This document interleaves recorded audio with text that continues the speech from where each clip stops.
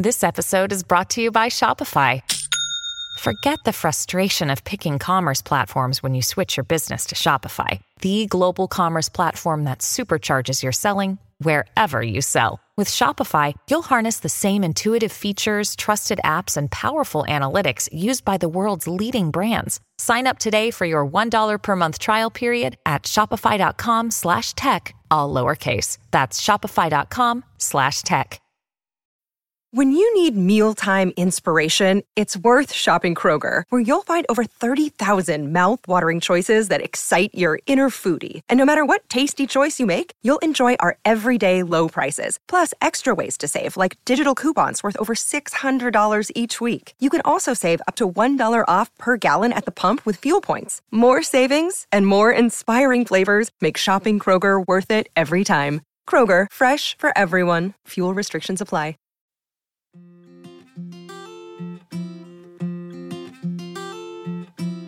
Hello and welcome to Alone Together, a coronavirus podcast. I'm Morven McIntyre. And I'm Matt Millard. Alone Together is the podcast that provides practical advice on how to cope during the coronavirus pandemic. So whether it's hygiene advice, training tips for your new puppy in lockdown, or how to stay fit and healthy, don't fear, we've got your back. Alone Together also tells the stories of the fantastic people who are doing their bit to keep our local communities going. On today's episode, we find out how different religious groups are staying connected and keeping a strong sense of community despite religious buildings remaining closed. We speak to Reverend Andy Salmon from Salford, who is keeping his church connected digitally via Zoom. So the key priorities for us were to stay in touch with everybody, obviously, and also to give people what we wanted to do was continue a sense of worshipping God together and supporting each other. And we also hear from Tanzir Rahman from Bolton, who shares how he has had to modify the holiest month in the Muslim calendar as he practices Ramadan. You know, we have a Jummah prayer at, middle of the day, and it's a really special prayer for us to go to the mosque to do. Again, it's something that we're not able to do at the moment, and we're having to kind of change our ways. But first, this week Boris Johnson announced on Sunday that England would begin to see the start of lockdown restrictions relaxing from this week. On Monday, he explained in a little more detail, coinciding with the release of a 50-page roadmap to easing the lockdown. The document explained how the restrictions could be relaxed between now and the 1st of July if all goes to plan. The easing of restrictions is split into 3 steps, the first of which was introduced this week, which included encouraging those in industries such as construction and engineering to return to work, if it was safe to do so. We now need to stress that anyone who can't work from home, for instance, those in construction or manufacturing, should be actively encouraged to go to work, and we want it to be safe for you to get to work. So you should avoid public transport if at all possible, because we must and will maintain social distancing, and capacity will therefore be limited. Those in England can now enjoy unlimited exercise and the ability to now enjoy parks without the need to exercise. From this Wednesday, we want to encourage people to take more and even unlimited amounts of outdoor exercise. You can sit in the sun in your local park, you can drive to other destinations, you can even play sports, only with members of your own household. You must obey the rules on social distancing, and to enforce those rules, we will increase the fines for the small minority who break them. The planned stages have caused controversy, with many questions being asked of the government by the public, the media, rival political groups, and even the leaders of the UK's 3 other nations, as unlike England, they still remain in full lockdown. As a Scottish citizen, Morven, what are your thoughts on Boris's relaxing of the lockdown in England this week? I think it's a hard decision for any government to call because we don't know yet what the second wave of the coronavirus could look like. I think that's the main reason why in Scotland, Nicola Sturgeon has said that we're going to keep very much the lockdown for the next few weeks in case we do get a second wave. So I think it's just really hard to call. And I think as well, with things like exercise, that really has a positive impact on people's mental health. So I can see why more than one form of exercise a day is something that they've written on that plan because, exercise is so important. And yeah, like I said, it's great for your mental health. What are your thoughts on it all, Matt? Yeah, well, I think, Boris and the government have kind of entrusted the public, basically, with some common sense. And hopefully if people adhere and stick to the social distancing rules, then this won't result in a backward step and we can continue to move forward. Now, even with the relaxing of lockdown restrictions, large public gatherings are still not possible as we adhere to social distancing rules. So along with many workplaces, restaurants, bars and schools, places of worship remain closed. However, this doesn't mean the community spirit within the church can't continue. Alone Together's Dan McLaughlin spoke to Reverend Andy Salmon about staying connected with his church through the use of technology. First of all, obviously this has been a big change for people who want to go for worship. Well, they simply can't. Places of worship have been shut down. How have you been adapting to the circumstances?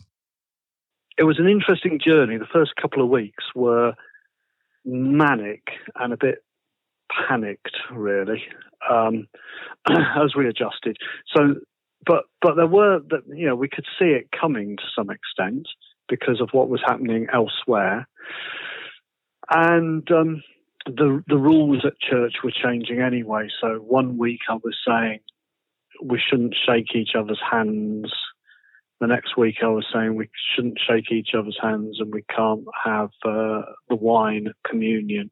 And so things were changing little by little. And then obviously once we were told, no, you can't meet in church, it was like, oh, okay. Right, what are we going to do then?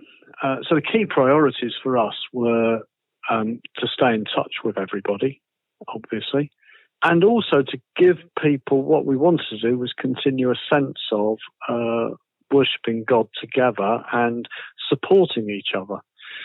And so we've been able to do that, I think, reasonably well. We are staying in touch with each other through all the means. So I have quite a few phone conversations with people during the week. I also have other people in the church are ringing other people. So we've got a kind of a system, really, if you like, where different ones of us are looking after people, particularly when we're worried about people and they might be a bit more vulnerable or whatever. But we're also doing all the messaging, text messages and Facebook messages and emails and all of that, just to try and keep a sense of being in touch with everyone. We then, of course, for Sunday morning worship, what we decided fairly early on, during that first week really, everybody was using Zoom. So we thought, yep, let's get on with this technology. So we've chosen to go down the Zoom route. Different churches are doing different approaches. So some are producing videos on YouTube, others are doing Facebook Live. For us, what we decided was that we wanted that sense of gathering together, and that Zoom for us enables that better than most formats. So we gather at 11 o'clock. Our service normally is at 11:15. So we gather at 11 or start gathering, and we have chit chat, saying hi, how's things. That sense of community really and support. And then we start the service itself at 11:15. I've prepared, PowerPoint slides so that we can share those, so that people can see something on their screen, but they can also down the side see other people joining in. Because of the nature of video conferencing, we mute everybody, or it would be cacophonous. But we unmute at certain key points, and so people are able to at least know that we're all there. And that seems to work pretty well. We're even singing now, in that we've got our director of music, is recording stuff during the week. And then I play, he records it on his piano at home. He records him singing it. And we put the words up, play the music, and people can sing along. Some people I can see from their screens, they're muted at this point, so they can hear David singing, and they can hear the music, and they can hear themselves singing. And some people are joining in, and others are just listening and enjoying that, and that's fine. But it does seem to work. So we're basically getting a reasonably much a proper service, quite like we would have in church. I mean, it is different, but it's quite similar. And we decided early on as well that we'd do a sort of a slimmed down version of that we put out as a video at the same time, so that people who don't have the confidence to join us on Zoom or aren't free at that time, at least have something to join in with. And that tends to be a sort of a 15, 20-minute version of the service, with sermon and a bit of music and some prayers, that sort of thing. And again, that's been really well received. It's obviously you've had to adapt to reach people who are, physically separated. When it comes to when the lockdown is lifted, and there might be some people who are not able to get to services just for other reasons than the coronavirus. Is this something that you're going to perhaps adapt and use in the future? I think it may well be, yes. I mean, and a lot of churches are thinking about this. And of course, we're also very aware that we've got more people than usual turning up at church, in a sense, because we actually, the numbers are very good. I mean, I'm also, one of the other things I'm doing is I'm doing morning prayer live on Facebook. And when I do, when I go into church and I say morning prayer, I pray in church sort of with the doors open publicly, but there might be 3 of us there. These days I'm aware of 10, 20 people that are joining in with me at the time, and then more who are watching it later. So that's quite significant numbers, really. For something that is fairly basic and happens every day, that's pretty decent numbers. So we're clearly going to be thinking, what does this mean for us? What are we going to do? This isn't going to go away, in a sense. Now, when things return to normal, and I've been giving this quite a bit of thought, but at first I was thinking, well, there'll come a point where we're all allowed back in church, and that'll, like big bang, we're back, everyone's together, we'll have a big party, and I don't think it's going to be like that, because it's going to be bit by bit. And when we do reopen, there'll be some people who can't come for whatever reason, and there'll be some things that we won't be able to do. So I think certainly some of the online stuff is going to continue, and people will appreciate it. How that'll work at this stage, there's still stuff to work out. It's certainly the case that we've always been a congregation where we're never quite sure who's going to be there on any given Sunday, because people have other commitments, and sometimes people are working on a Sunday, sometimes people are going to see family or whatever, and there are a lot of people who aren't there every week. So doing stuff online probably gives us an opportunity to, I suppose, reach out to a bigger number of people each week. Arguably the most important day in the Christian calendar, Easter, Good Friday and Easter Sunday, happened during the lockdown. Yeah. What was that like? Trying to, it's obviously it's a very important celebration, but it's completely, you've had to completely change the way you deliver a service. How was it like trying to do that for Easter? Yeah, it was hard. I mean, having the whole, because usually Holy Week is really busy week with some, lovely events. Easter Day, we usually have an early service and then we have breakfast together. And there's a real buzz to it. Actually, one of the things I miss the most, strangely, is usually we have the service on Good Friday, and then on the Saturday, there aren't any services at all, but we get the church ready and we decorate the church with flowers and we clean it, polish everything, and just that effort to make the place really look welcoming and bright and fresh and everything. And I miss doing that because there's a sense of community with that as well. You're getting ready. We did miss that, but we did I think a pretty decent job of getting people engaged with the story.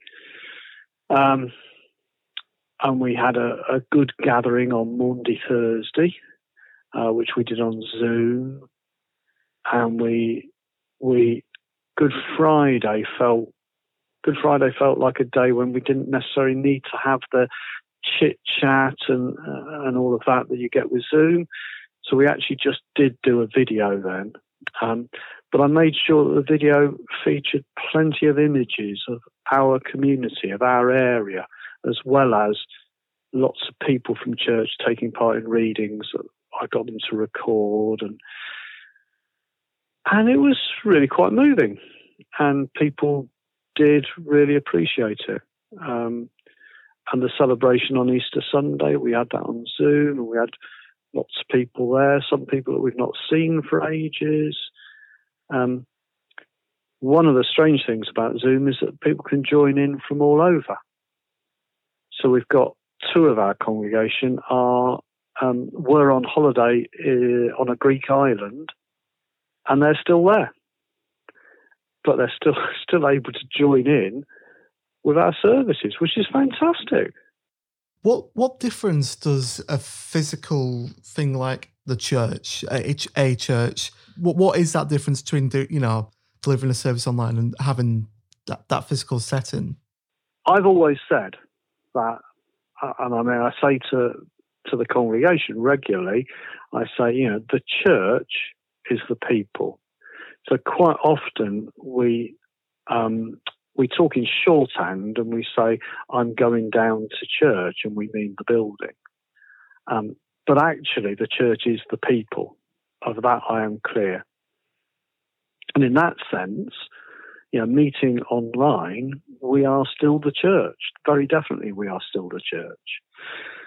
I think most clergy, if you ask them, will have a bit of a love-hate relationship with buildings, with church buildings, because quite often they can be difficult things to maintain. They can be problematic in some of our rougher areas. They suffer from vandalism and all that sort of thing. They cost a lot of money to heat and repair and things. And yet they are also public reminders of the presence of the church in that community. And at their best, they also enable people in a sense to come in and have that sense of the numinous, the other, sometimes you can, certainly we find that we open the doors and sometimes people come in and they sit there and they will just sit there for half an hour,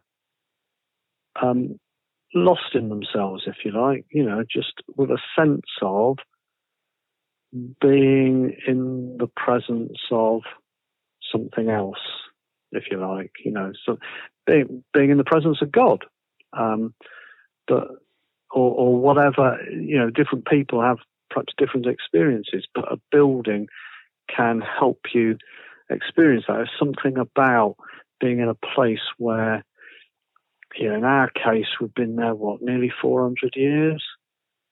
So that's a lot of people who've spent time in there praying, rejoicing, crying, just being with one another. And that sense of history is important, as well as the architecture which lifts you from the mundane to something else.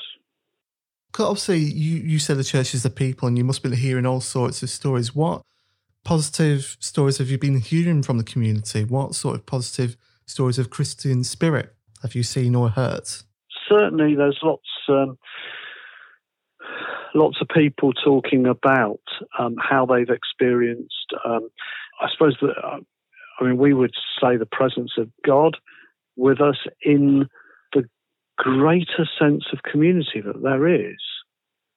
People are talking about how they have experienced, had conversations with neighbours that they rarely talk to, how they feel supported and helped by others and able to help others. So that's a really positive thing. We've had a lot of talk as well about, because people tend to share photos and things of where they've gone for their daily exercise. And we've had a lot of a sense of people actually appreciating what they have and what they have near them. People obviously will turn to you for guidance and for wisdom. Is there anything you can say, to sum up, to sort of reassure people or to sum up your experiences that's happened during the lockdown?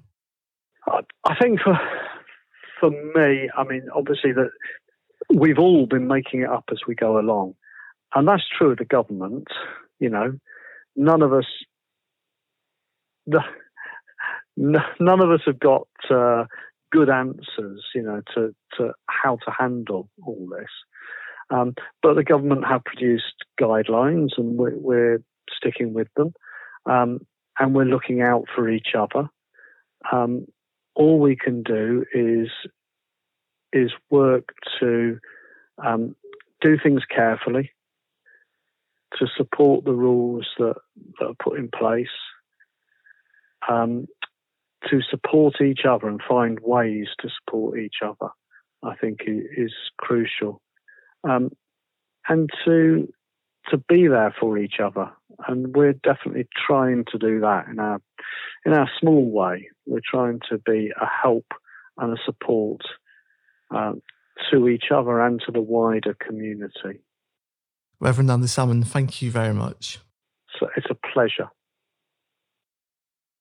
Reverend Andy Salmon there speaking to Alone Together's Dan McLaughlin. So speaking of staying connected via Zoom, are you managing to keep connected with friends and family, Matt? I am, Morvin, yes. Not so much with my family over Zoom, as they are not the most technically able when it comes to using phones and laptops. But that doesn't run in the family then. Yeah, I don't know where I got it from. But it does, it surely helps with talking with friends. We have a weekly Saturday Zoom hangout with me and my mates where we all sit down in our living rooms and share a beer and, what's happened in our weeks, which is nice and something that I look forward to on the weekends. And yes, obviously with, phone calls and everything, technology has definitely made things easier. I dread to think what this situation would have been like if we didn't have technology, if we weren't able to quickly phone up a relative or a friend and have those conversations. Now, our next guest talks about how religious traditions can still continue even in a lockdown. Ramadan is the holiest month for Muslims because it is when the first revelation of the Quran was sent down 1400 years ago. This year, Ramadan began on April 23rd and is due to end on Saturday, May 23rd. It is the 9th month of the Islamic calendar, but the date changes each year as it is dictated by the lunar calendar and the first sighting of the crescent moon rather than the solar calendar. I spoke to practicing Muslim Tanzir Rahman about how he's adapted some key parts of Ramadan, including fasting, praying and reaching out to those in need. Hi Tanzir. Hi Morvin, you okay? Yeah, how are you? I'm all right, thank you. So for anyone who doesn't know, can you please explain the religious tradition of Ramadan? So I think it's a time for a spiritual reflection, improving yourself, bringing you closer to your religion and your faith, that's practically it for what Ramadan is. And one of the key parts of Ramadan is fasting. So can you explain how fasting and the daily Ramadan routine would normally be without a lockdown? So, I mean, to be honest, it doesn't. There's a few key changes, but there are also some similarities with being in lockdown and if we weren't in lockdown. So if we weren't in lockdown, a key aspect of the day will be to spend your times of prayer at mosque, for the males. And we would be doing that, up to 5 or 6 times a day to pray inside the mosque. We'd be having a lot of time together with family and friends, having meals together, spending time praying together. So that's something that we would normally do if lockdown wasn't in place, but we can't this year. Those are kind of the main aspects that, it's changed because of lockdown. So you've kind of touched on this already, but what traditions have you had to modify and adapt due to the lockdown?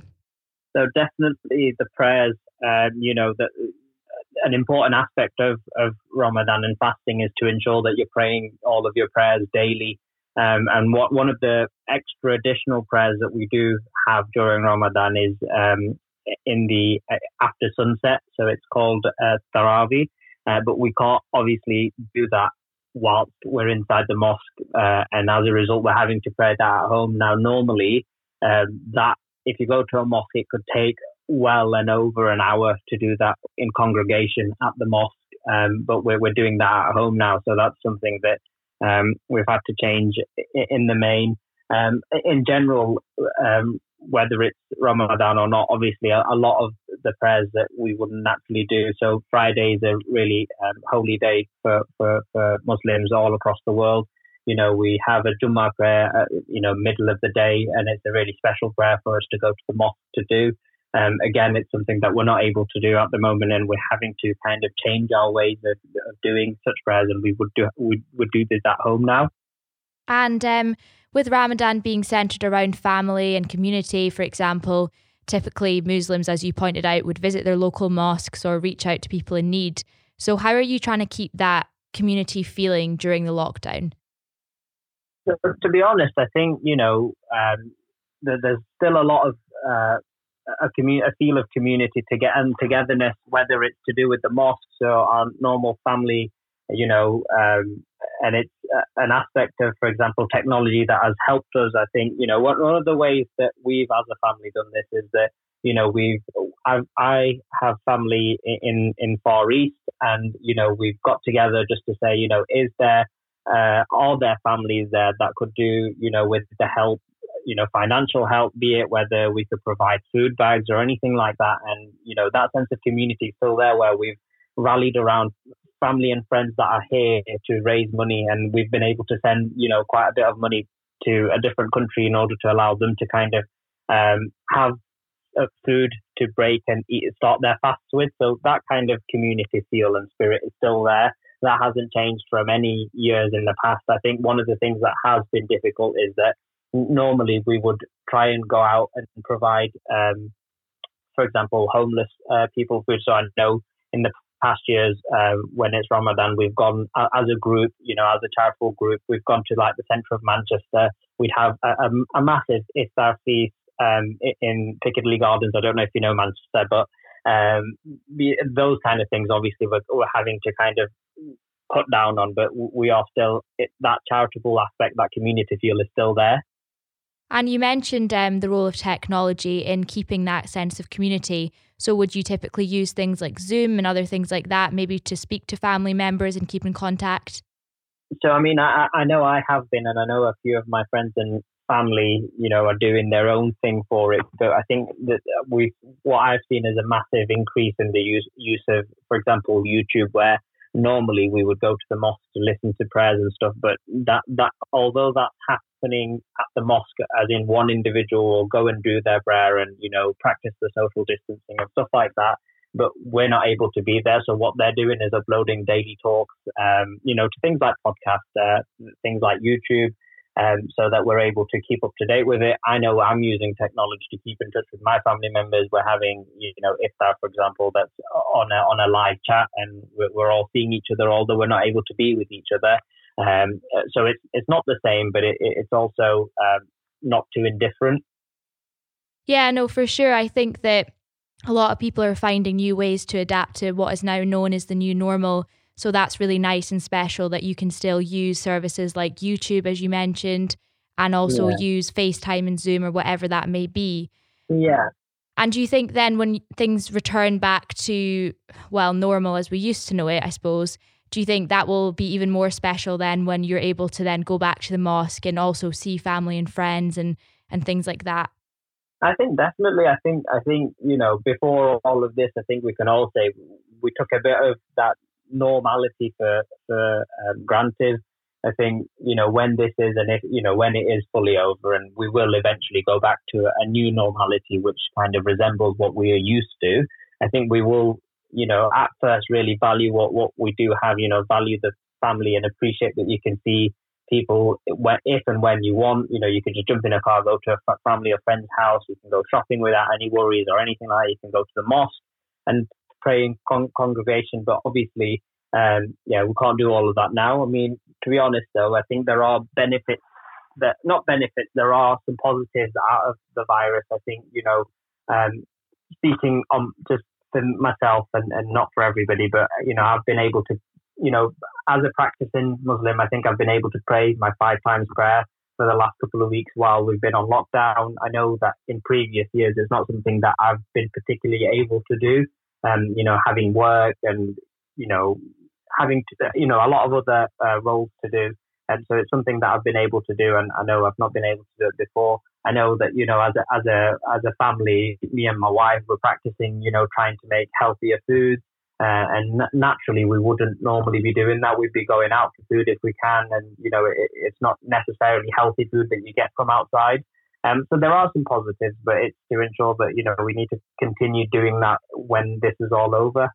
Yeah, I think what you're saying is true. I think this time has given people more time to reflect and also spend more time with their household. And, you know, like you're saying, take more time to do things like cooking and other recreational things as well. Thank you very much, Tanzir, for your time today. I think our listeners have learned something new. And I think that it's nice to hear that you're still managing to keep your religious community going through technology and other ways as well. Yeah, no, definitely. That was Tanzir Rahman sharing his experience so far of Ramadan. He touched on having more time to eat better and pray more. Matt, are you finding that you have more time for self-care during the lockdown? I think so, yeah. It's I think we've mentioned on previous episodes of this podcast, it's definitely a time for us to kind of spend a little bit of time on ourselves, I guess. We're not able to go out so much over weekends and evenings. So we definitely have more time by ourselves where we can, you know, focus on little things, even if that is, you know, an extra home workout or developing some cooking skills or you know, simply relaxing and reading a book or trying to learn something new. I think it's definitely a time which, you know, we should be embracing it as much as we are kind of, you know, anxious about what the future holds. Well, that's all we have time for today. If you want more tips and advice on how to take care of yourself in the lockdown, or you want to hear positive community stories, don't forget to listen to our previous episodes. So thank you to all our guests and thank you for listening to our podcast. So stay safe, stay positive, stay informed and stay tuned. This has been a laudable production from the newsrooms of Birmingham Live, the Edinburgh Evening News and the Manchester Evening News. You can download Alone Together wherever you listen to your podcasts, but for exclusive, immersive, interactive content, download the Entail app for iOS and Android. And you can keep in touch with me, Dan and Matt by following Laudable on Twitter, where we are at LaudablePods, or by searching for Laudable_podcasts on Instagram. See you next time.